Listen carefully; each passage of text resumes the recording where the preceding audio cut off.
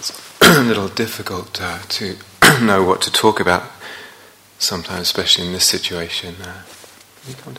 Especially in this situation where there's, everyone's moving in different directions or intending in slightly different directions with practice, and some people have been here quite a while.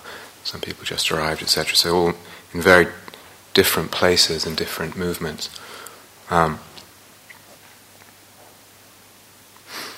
So I decided to talk a little bit about calming the heart, calming the mind, and hopefully there'll be something, at least something, in what's said and what's offered that's useful to everyone, helpful.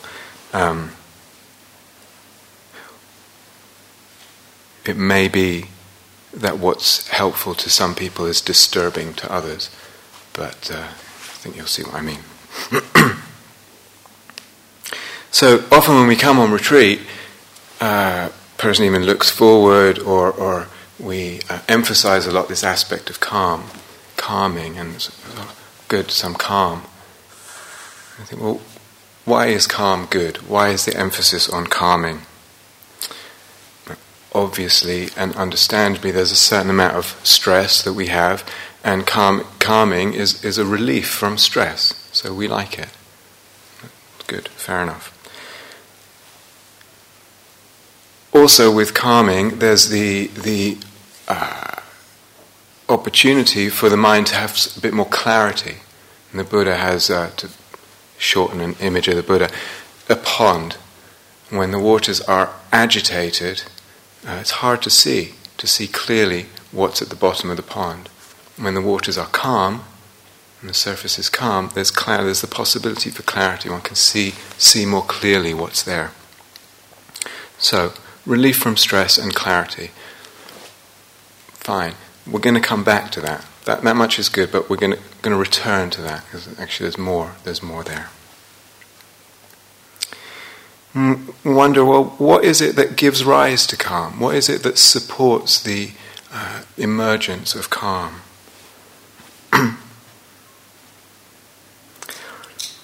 Steadying the attention, keeping the focus steady, keeping the attention of the mind steady on either one thing or on the moment, this moment, the next moment. So actually moving between objects, either way. So whether I stay steady on something like the metta, the phrases of the metta, or the feeling of the metta in the body, or the breath and the sensations of the breath, the feeling of the breath, that's steadiness on one object that helps to calm the mind. Or whether it's this moment with a kind of more open mindfulness practice, this moment and this moment, again, that steadiness of focus calms the mind. And this steadiness of attention is important. If we can keep the mind on one object, whatever it is, or on the moment, why is that important? Because it allows, it's the beginning of allowing meditative work. It's not the end. It's not the goal. So sometimes we think the point of practice is to be present, to be in the moment. That's the beginning. Once we have this thing and we're more present with it, whatever it is, then I can begin more the more interesting opening up or penetrative work of insight. And again, I'm going to return to that. So actually, steadiness of attention and calm are aspects of what the Buddha would call samadhi. Many of you know this word, samadhi. And also included in that concept of samadhi, in the quality of samadhi, are other factors, other aspects, principally well-being. Is a sense of well-being. Is a sense of the mind and the body, the attention, the whole energy system, a state of unification to some degree, of harmonization of the energies. And it's actually quite an energized state. In other words, there is energy there. Calmness without energy is just a bit sleepy, a bit dull. So it's energized. well-being, unification, harmonization, energization.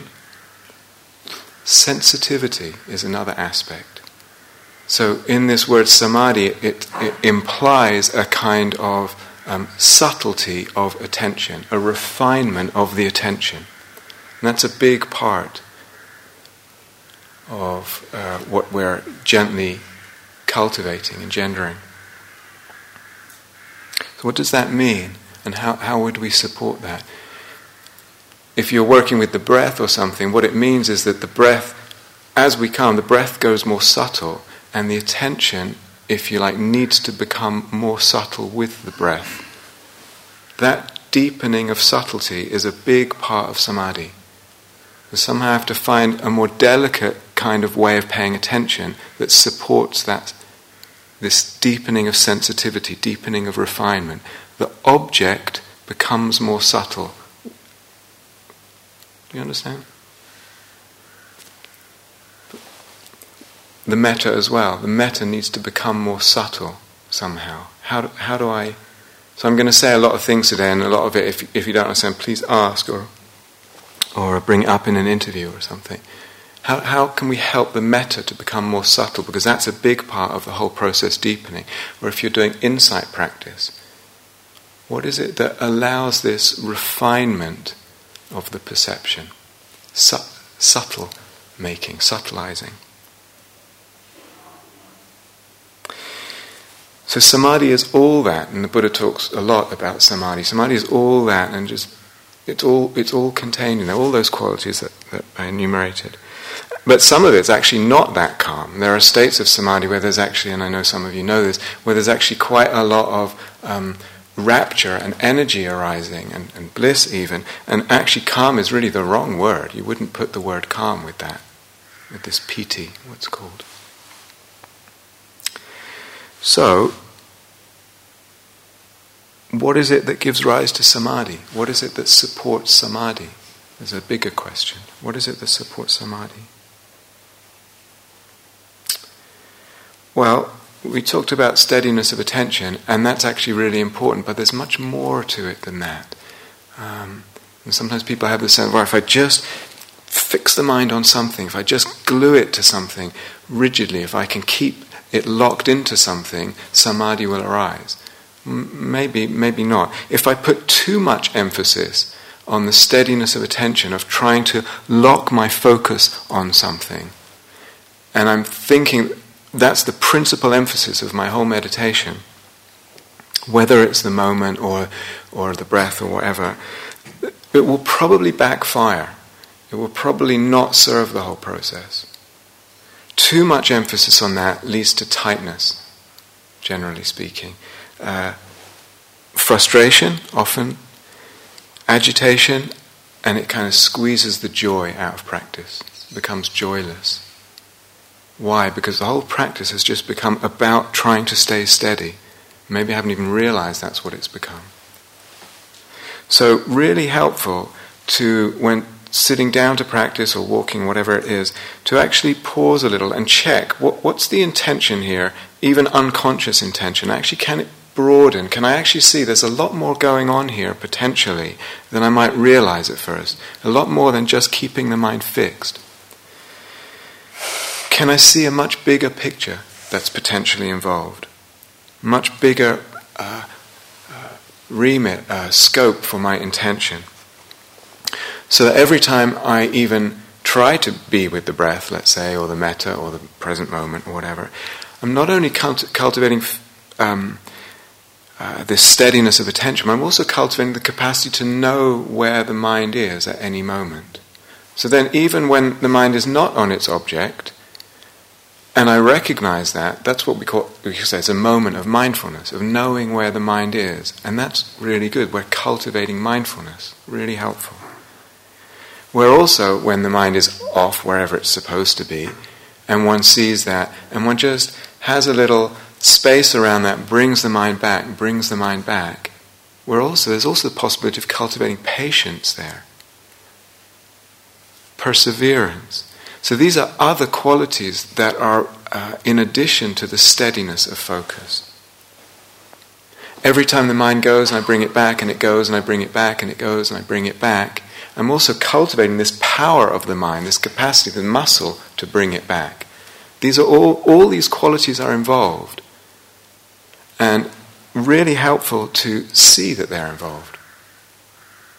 And again, if it goes, and then I find this tendency when the mind is off where it's supposed to be to judge, and I judge myself, and again there's the potential there for that moment to become a moment of easing the habit of self-judgment, of pacifying, of slowly eroding that habit of self-judgment. So all these qualities are there. In a way, they're all equally important. Perhaps eroding self-judgment is more important than being able to stay steady on one object. If I squeeze the intention and the view of the practice too small, I don't see all this. If I really consciously remind myself, all this is going on, whether I'm on the object or off the object, there's all this potential, all this possibility. Practice has a chance to breathe. There's more space, there's more loveliness.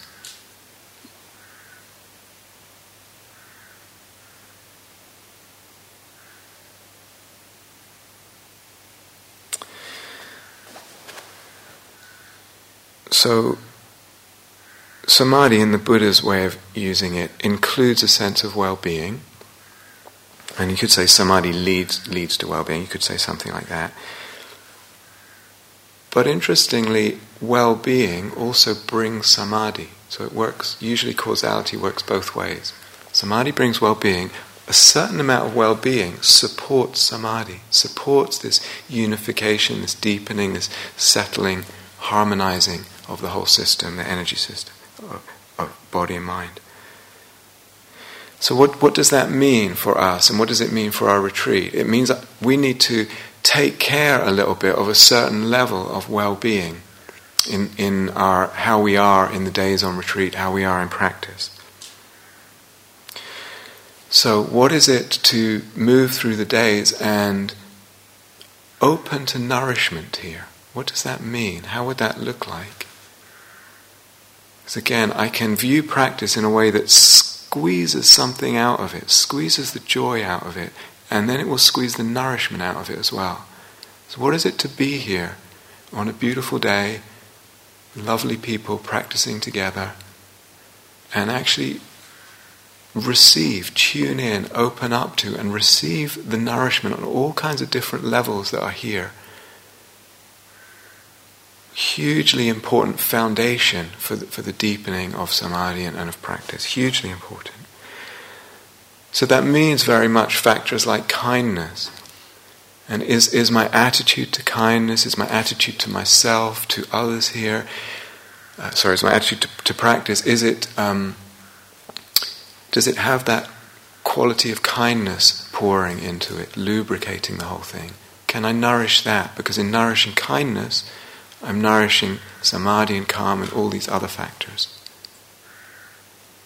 Gratitude, appreciation, to be here in this, beautiful spot on the earth, in a place dedicated to this kind of work and something we love, and actually really opening the mind, the eyes, and the heart so that we can support these qualities of gratitude and appreciation of ourselves, of the environment, and of the others around us. Inspiration, opening, feeding,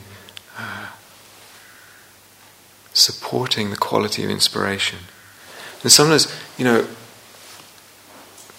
people want to walk with their eyes down on retreat and move around with their eyes down so that they're not disturbed, so that the steadiness of focus is not disturbed by others. But in relation to everything that I'm saying, is that going to be helpful or is it not helpful? Might it be more helpful to actually allow the sense of connection with each other? Actually look, who's here? Who's supporting me? Who am I supporting in my practice? Feel that heart connection. And look and smile, and the eye contact. I have to be careful if I'm smiling because I want something back. So there's mindfulness needs to come in. But maybe through the connection, there is nourishment, there is connection, and something is watered in the practice. Deeply, the soil of practice is watered, and more can flower there. There's not necessarily a simple answer, do this or do that, but it may be, for some, depending on background and attitudes and assumptions, that some of this is worth questioning and experimenting with.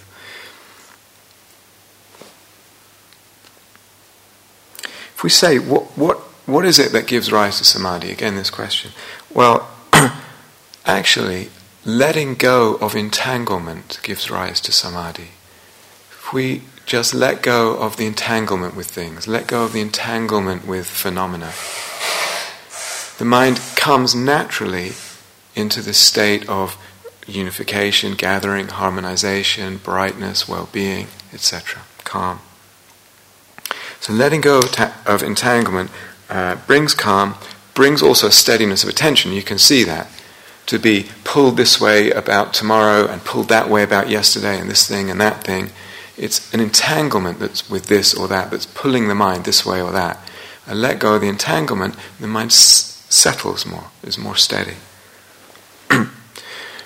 So again, just in saying that, you can see that samadhi can arise either from keeping the mind with one thing, because when I'm with this thing, I'm not entangled with other things. Every time I return to the breath or the metta, I'm disengaging my entanglement from something else. But it can also arise through mindfulness or insight practice. So I'm with the moment or with whatever phenomena, but hopefully mindfulness, we could say, is a state of relative non-entanglement. It's relatively unentangled.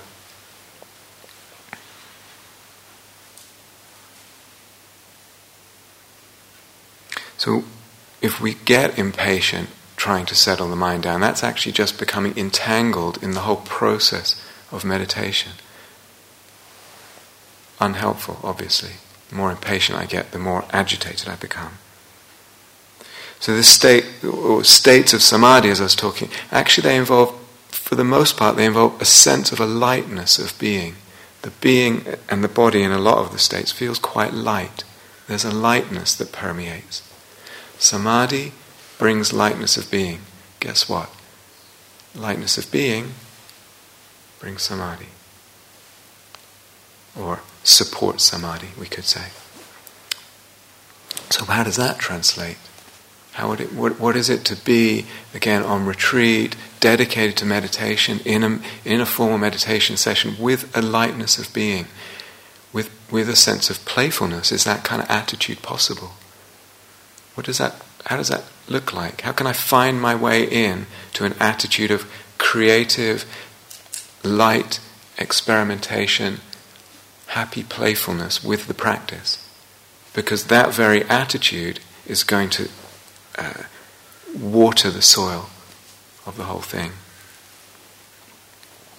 And, of course there are difficulties encountered. Actually, tomorrow morning, Christina will speak about the hindrances.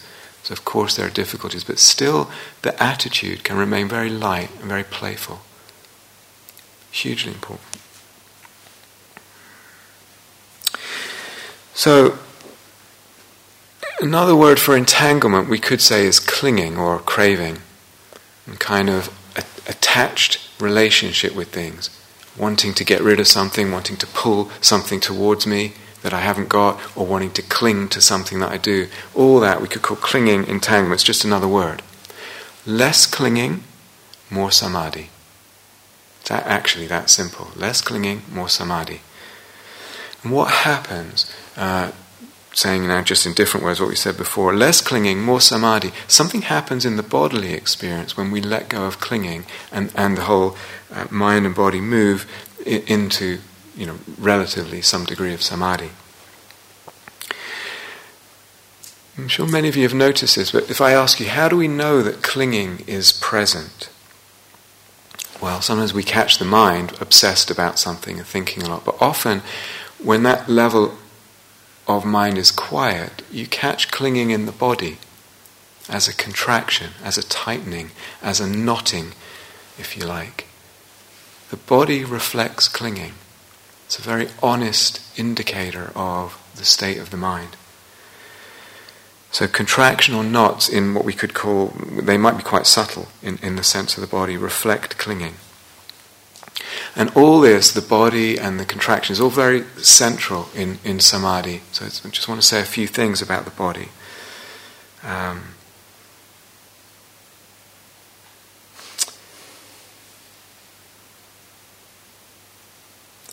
not sure what order, that probably doesn't matter.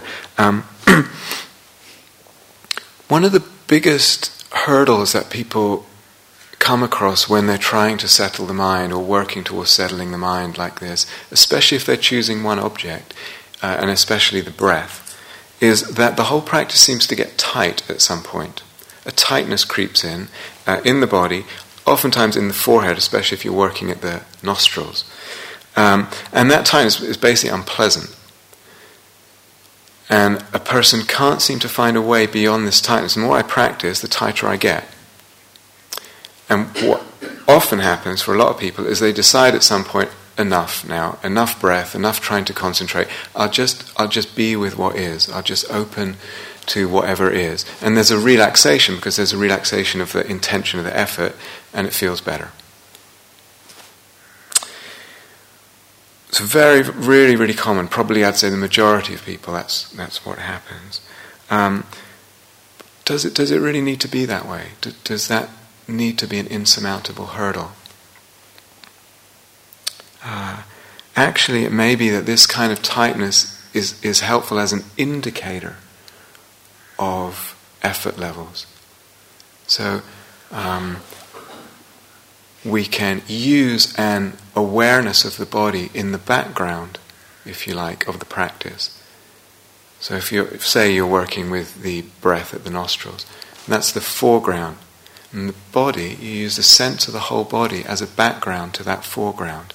And that sense of the body, you can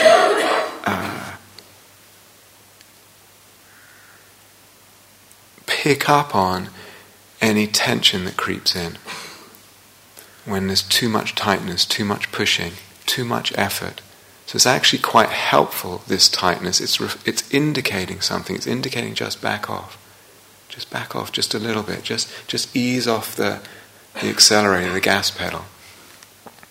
So rather than a problem, it's a useful indicator. It can be really, really helpful. But this notion of using the whole body as a kind of background to the foreground, really, really skillful in meditation. Every time I feel some tightness or contraction creeping into the body, I can relax it. Relax the body, relax that background. Prevents the practice getting too tight and off balance that way. When I do that too, I'm also opening up a bit of space in the practice. And sometimes, if we're relating all these elements we were talking about before, sometimes too much contraction creeps in, too much clinging has crept in. It's a contraction. You feel that contraction in the body. So opening up to the space brings less contraction. More space, less contraction, right? Do you understand? Contraction and space are opposites.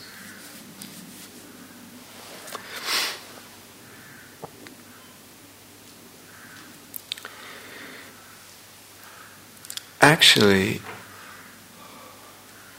as I said before, any deeper state of samadhi actually includes the whole body.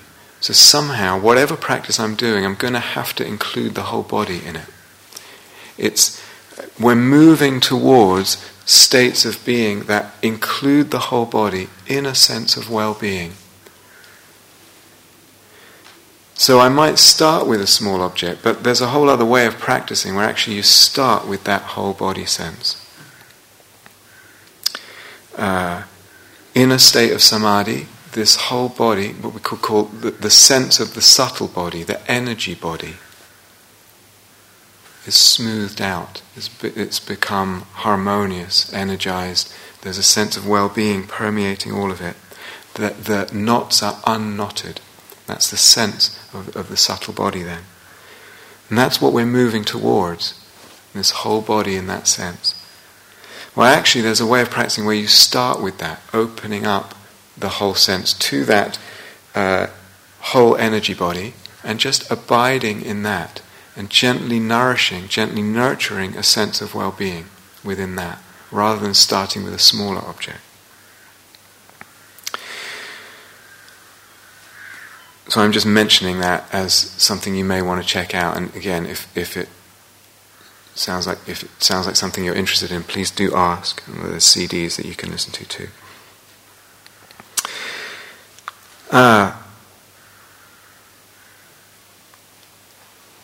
So if samadhi is related to less clinging, one could actually make a practice of just prioritizing less clinging, non-clinging, letting go of clinging, and actually make that the thread of the practice. And then we're actually moving into more, we could say, what's leaning towards an insight practice. And there are tons of ways of lessening clinging in the moment, and then doing that again, and doing that again. So that's an insight practice, or insight practices that move towards samadhi, that will just open out a sense of samadhi. When we're practicing mindfulness, when we're practicing metta, when we're practicing steadying the attention on something, that's in part of what's happening, is we're letting go of clinging. As I said, we're letting go of entanglement. It's part of what's happening. That's part of why sometimes these practices bring this state of samadhi. They open it out. But we can do that more deliberately. We can actually take up clinging as our theme. So what is it to sit in meditation or walk in meditation? Actually, the theme is not mindfulness. The theme is actually clinging. The theme is not breath. The theme is clinging and the release of clinging. Very deliberately, very consciously tuning into that element, that strata of our conscious experience, and working with that. Very, very beautiful practices involved there, unfold in beautiful ways.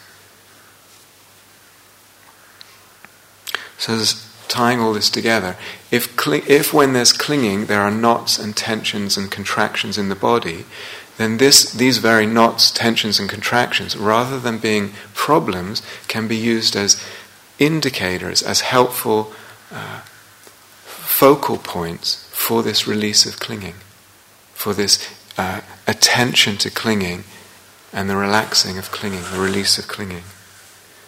So wherever it is, wherever I feel that, can I tune into it?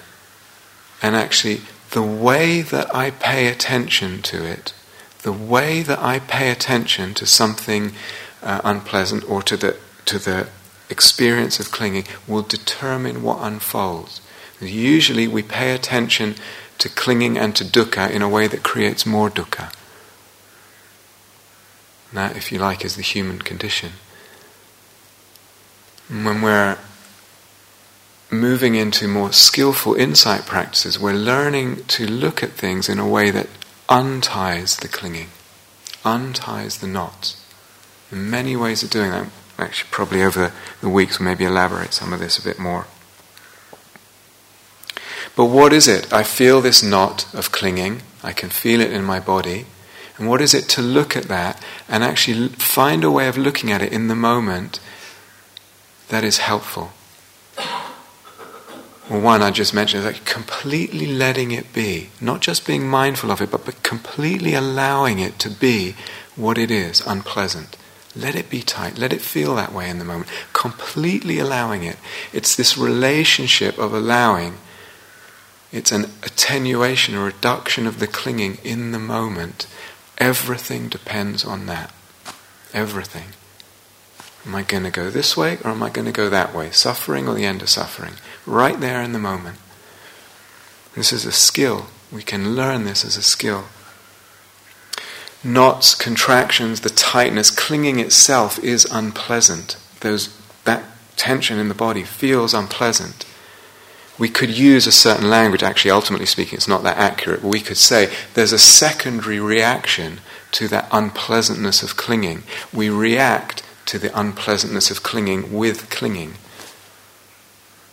I don't like the way this clinging feels, this tightness, this contraction. We contract around the contraction. We tighten up in relation to the tightness. So I'm using this language of secondary action. It's, as I said, it's just a way of talking. What if I relax that over and over and over? I let the tightness be. I let it be. I find a way of just, can completely welcome and allow this unpleasantness of the clinging over and over. What if that was the practice for a while? So I'm just throwing that out. There's everything that I've said, there would be loads more to say. As I said, people are moving in very different directions. So maybe some of this just gives you some ideas of strands, threads you want to sort of follow a little bit or explore. There are many, many skillful ways of looking, many possibilities of working with contraction and craving, clinging in a way that unbinds it and brings samadhi. We tie all this together.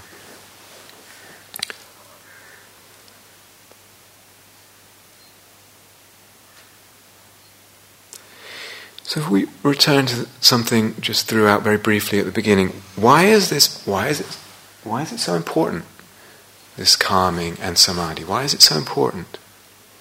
And we said about clarity and we said about stress relief. But I would add something, that periods, times of samadhi, of this deep sense of well-being, to whatever degree, it might actually be quite subtle, some degree of well-being, some degree of unification, periods of that, frequent periods of that, not just once in a while I had this or whatever, can only be periods because everything is impermanent. So I can't keep a state of samadhi. But periods of this, frequent periods, they are hugely important in our life. They offer the sense of having access to a reservoir of well-being, to a resource within ourselves that's really, really priceless. So we talk so much in the Dharma about letting go, oh, let go. To the degree that I feel that I have this reservoir inside of potential well-being, that I have access to that is a resource available for me, not all the time, but frequently enough, to that degree, my ability to let go is empowered. Without that, my ability to let go is minimal. It's not powerful enough. I don't have enough to draw on. If you ask me for £100 and I only have £100, it's hard for me to let go of that £100. If I have loads in the bank, I have a huge reservoir in the bank, I can let go more easily. So this is actually one of the principal reasons why samadhi is so important. Because it gives us this reservoir, this sense of resource that we can tap into, have access to. And that allows and supports our ability to let go hugely.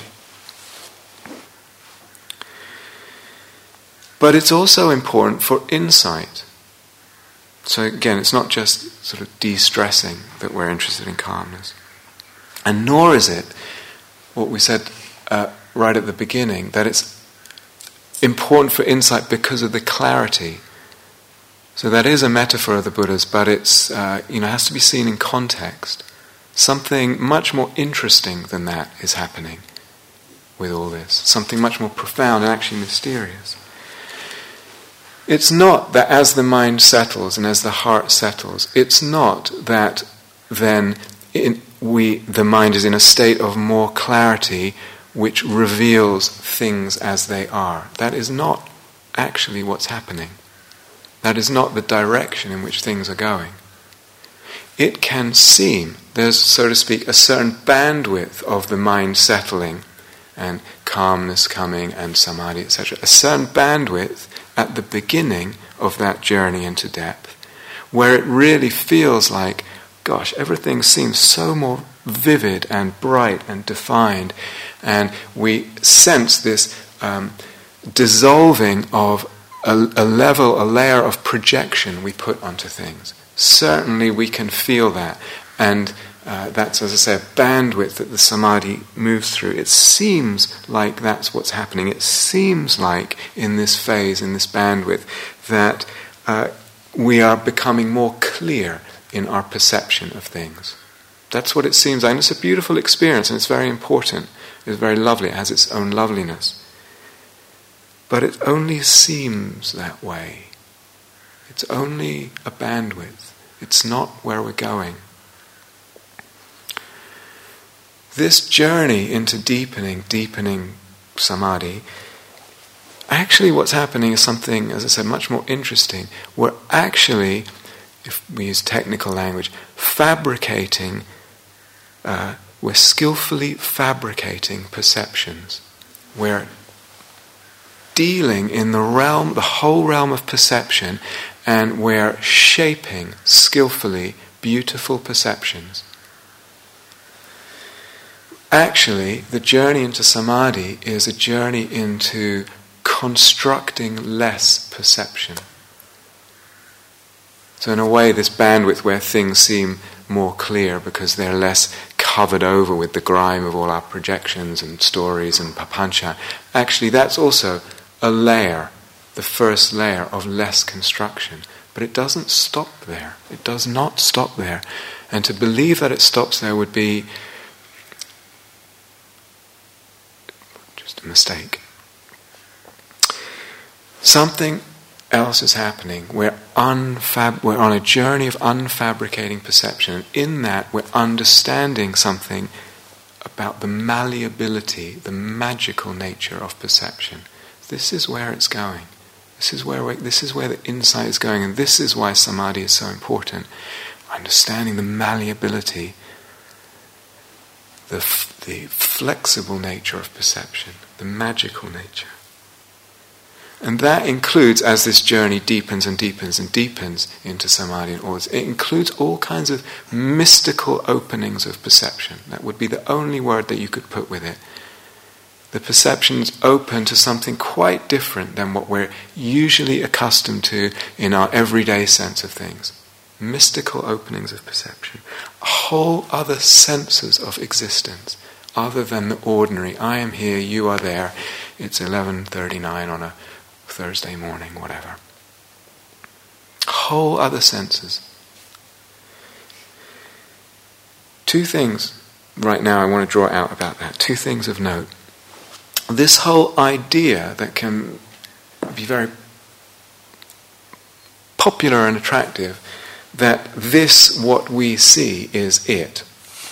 This that we encounter in our everyday perception, that everyone seems to agree on it, this everyday reality, the notion that this is it, this is the truth of things. How to say this?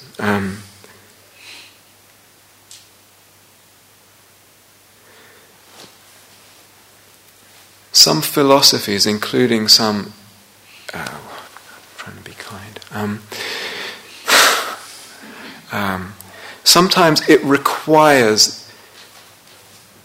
some schools of thought, particularly I'm thinking now about, say, secular Buddhism.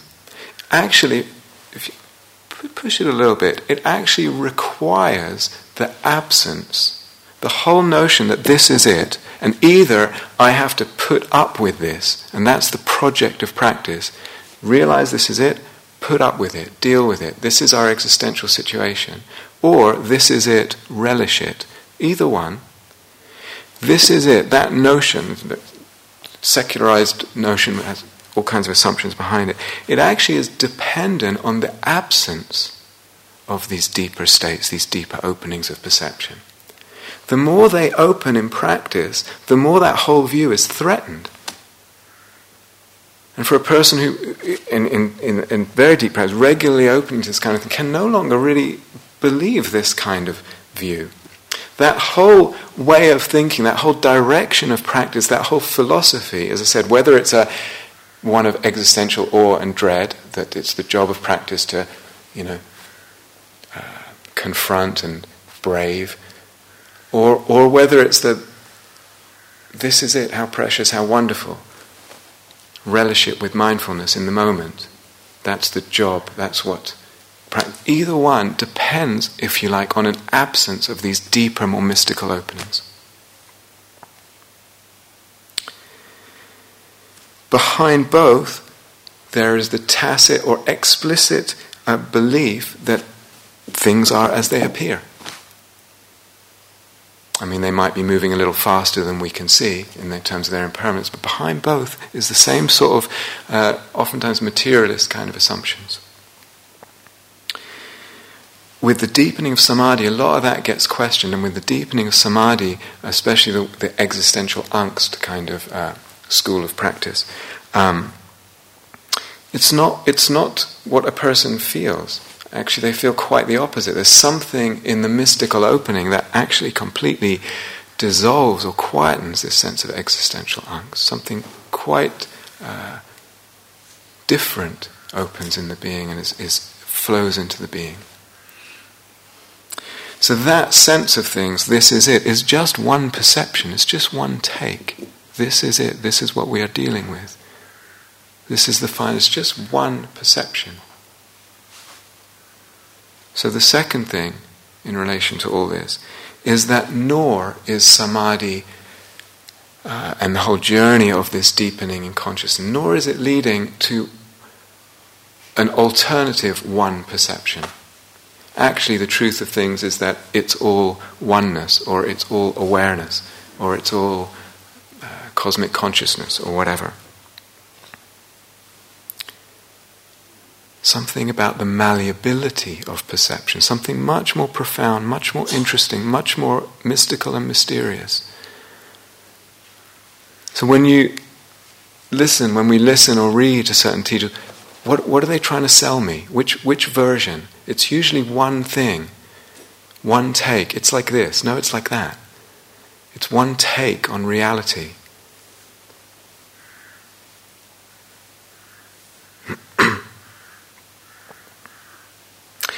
So,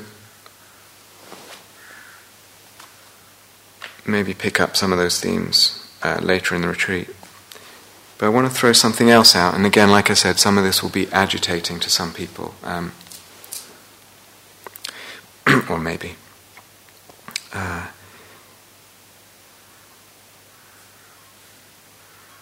So, just 10 minutes ago or something, I said periods of calm, periods of samadhi are important, and the emphasis is really on that word periods, meaning not all the time. It can't be all the time, so because it's impermanent. But it may be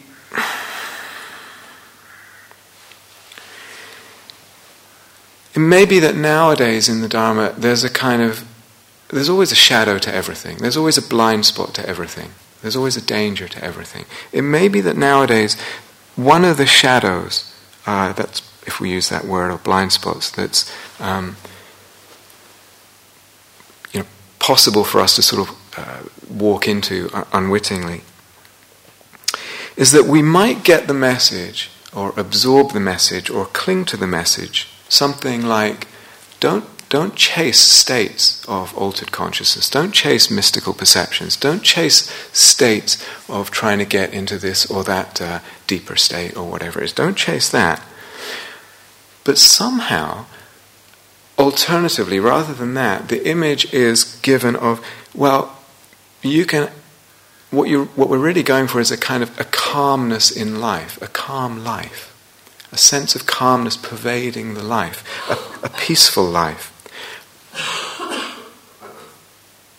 relaxing stress, relieving stress throughout the life, stress-free, relatively stress-free, unhassled life, versus periods of experience of deep states, deep samadhi.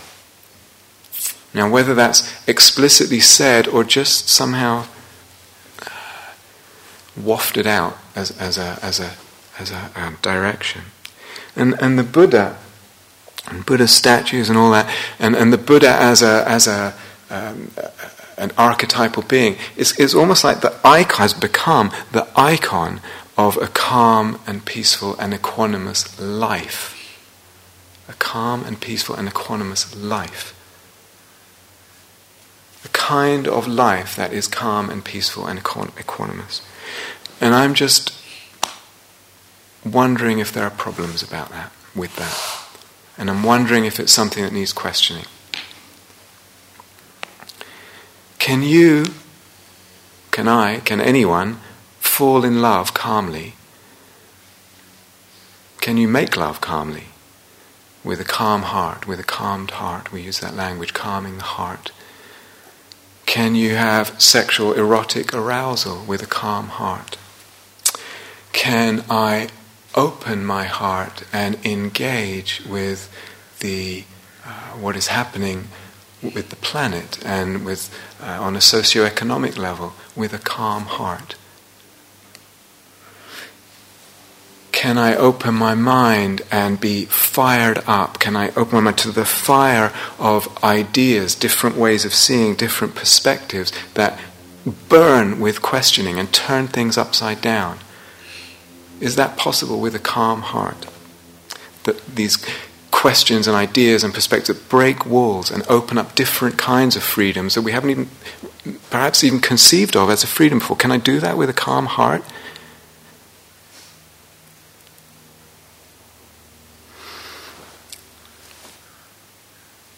This whole notion of calmness and it moves in a certain direction, and I have to be careful what gets lopped off in that. It has all kinds of, just on art, we won't go into this, but on art and the whole artistic creativity, artistic process, all kinds of implications about that kind of stuff. We say calm down, I'm going to want to calm down. What's down? What goes down when we say calm down? Flat, even, unexcitable, quietening, a down of passion. And sometimes we look at a person and they are even in that way, and we think, oh, they must be spiritual, they must be evolved. Maybe it needs some questioning. And some of you, I know, have plenty of exposure to teaching. Say, well, no. We talk about equanimity, and then the what's called the near enemy of equanimity, indifference.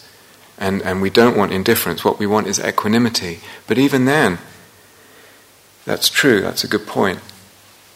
We have to distinguish between equanimity and indifference. But still, the archetype, the image that is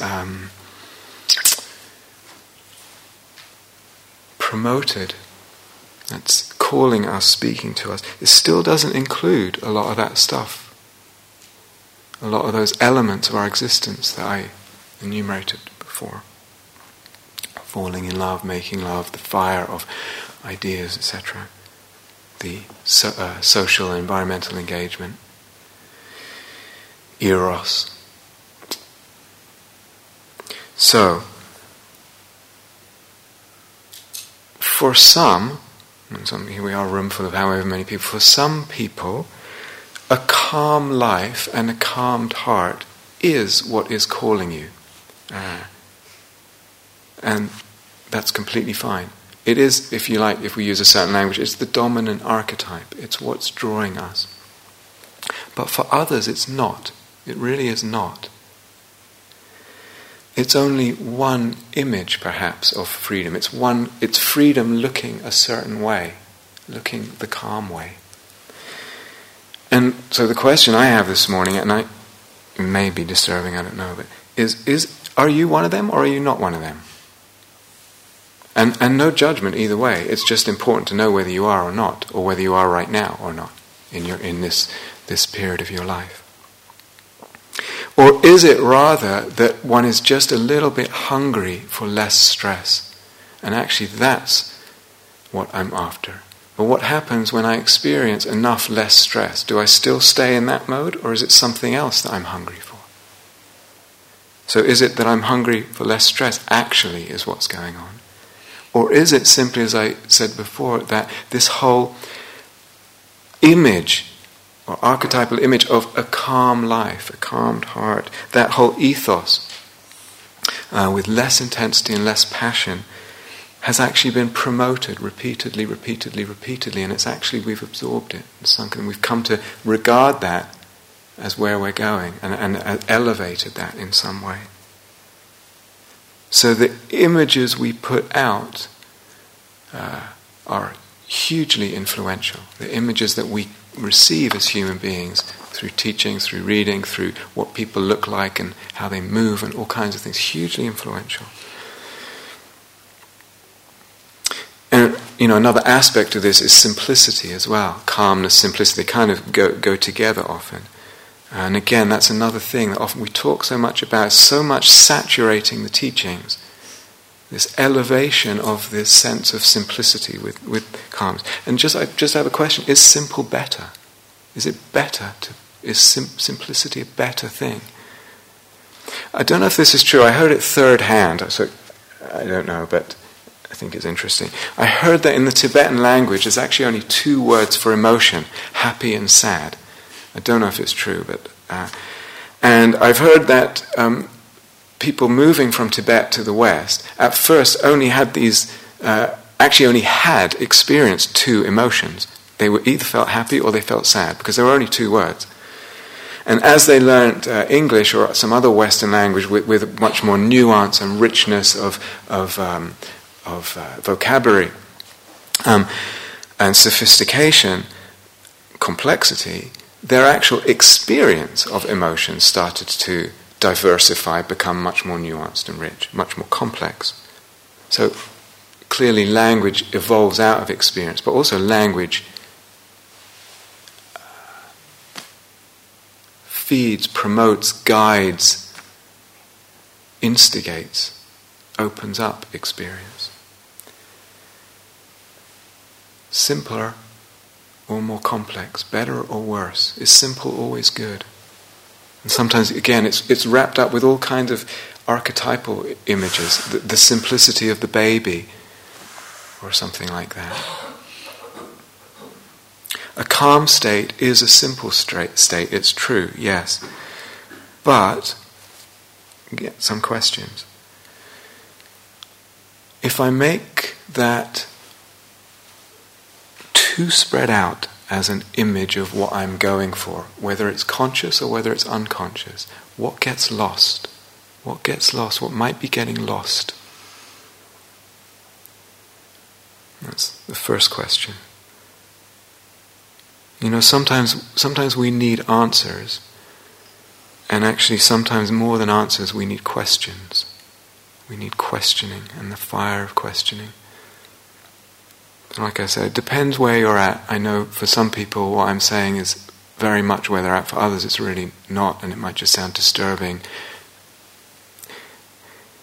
And sometimes we need answers, and that's what we need, the clarity of answers. And sometimes we need the shaking up of questions, not the answers yet.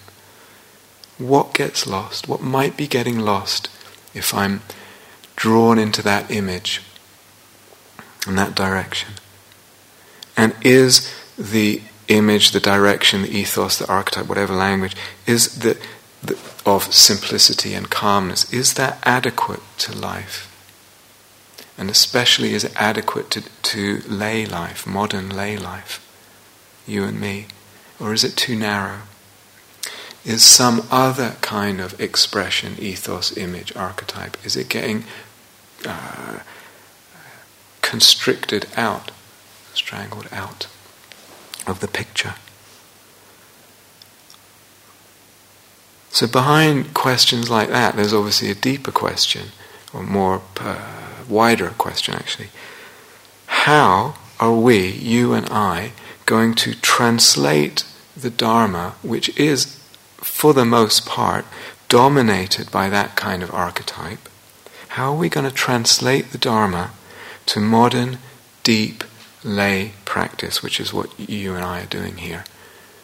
If you're here for a while, if you're here, everyone who's on this retreat, that's what we're involved in. How are we going to translate a Dharma that's got that kind of ethos and image wrapped up in it? How are we going to translate that? And to me that needs a lot of questioning, a lot of bringing all our intelligence and all our openness of mind to that. If we don't, maybe for us as individual practitioners, it might be fine. Might be fine. Maybe I don't need to translate anything because that's fine for me. Maybe 5 years from now it really will not be fine. And for other people right now, it's like, if I don't translate it somehow, if I don't open this up, something's going to die in me or just go really to sleep. Or maybe I'm just going to need to move to some other tradition or something else.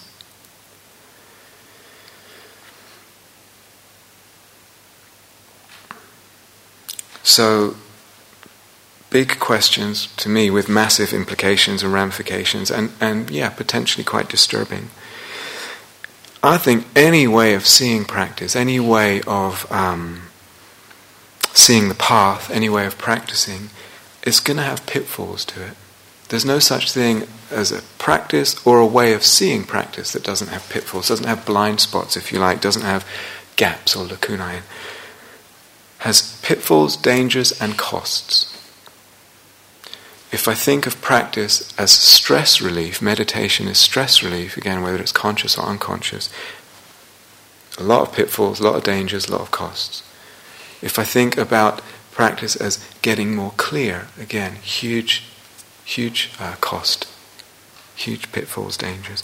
And if I feel in terms of high aspirations about opening mystical perceptions and all this, that too comes with a cost.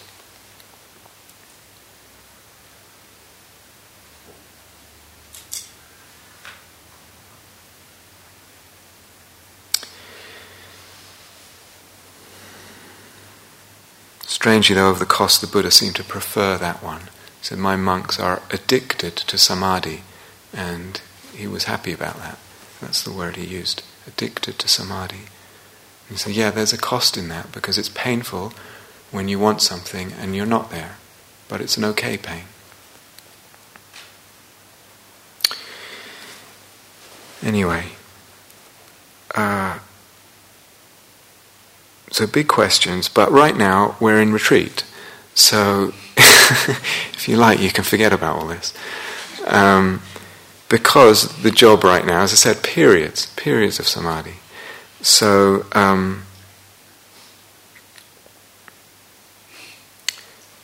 retreat time is a period, not for everyone, but for a lot of people, it's time for periods of deepening in the calm, deepening in the samadhi, with a much broader sense of what was meant there. And maybe some of these questions, maybe it just planted a seed, it might be uncomfortable, and be other times to reflect on that.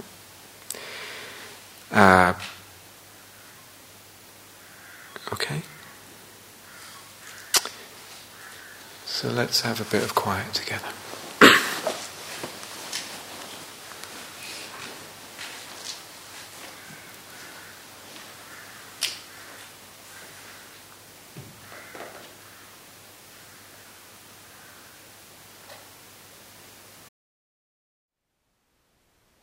Thank you for listening. To learn how you can support the teachers and Dharma Seed, please visit dharmaseed.org/donate.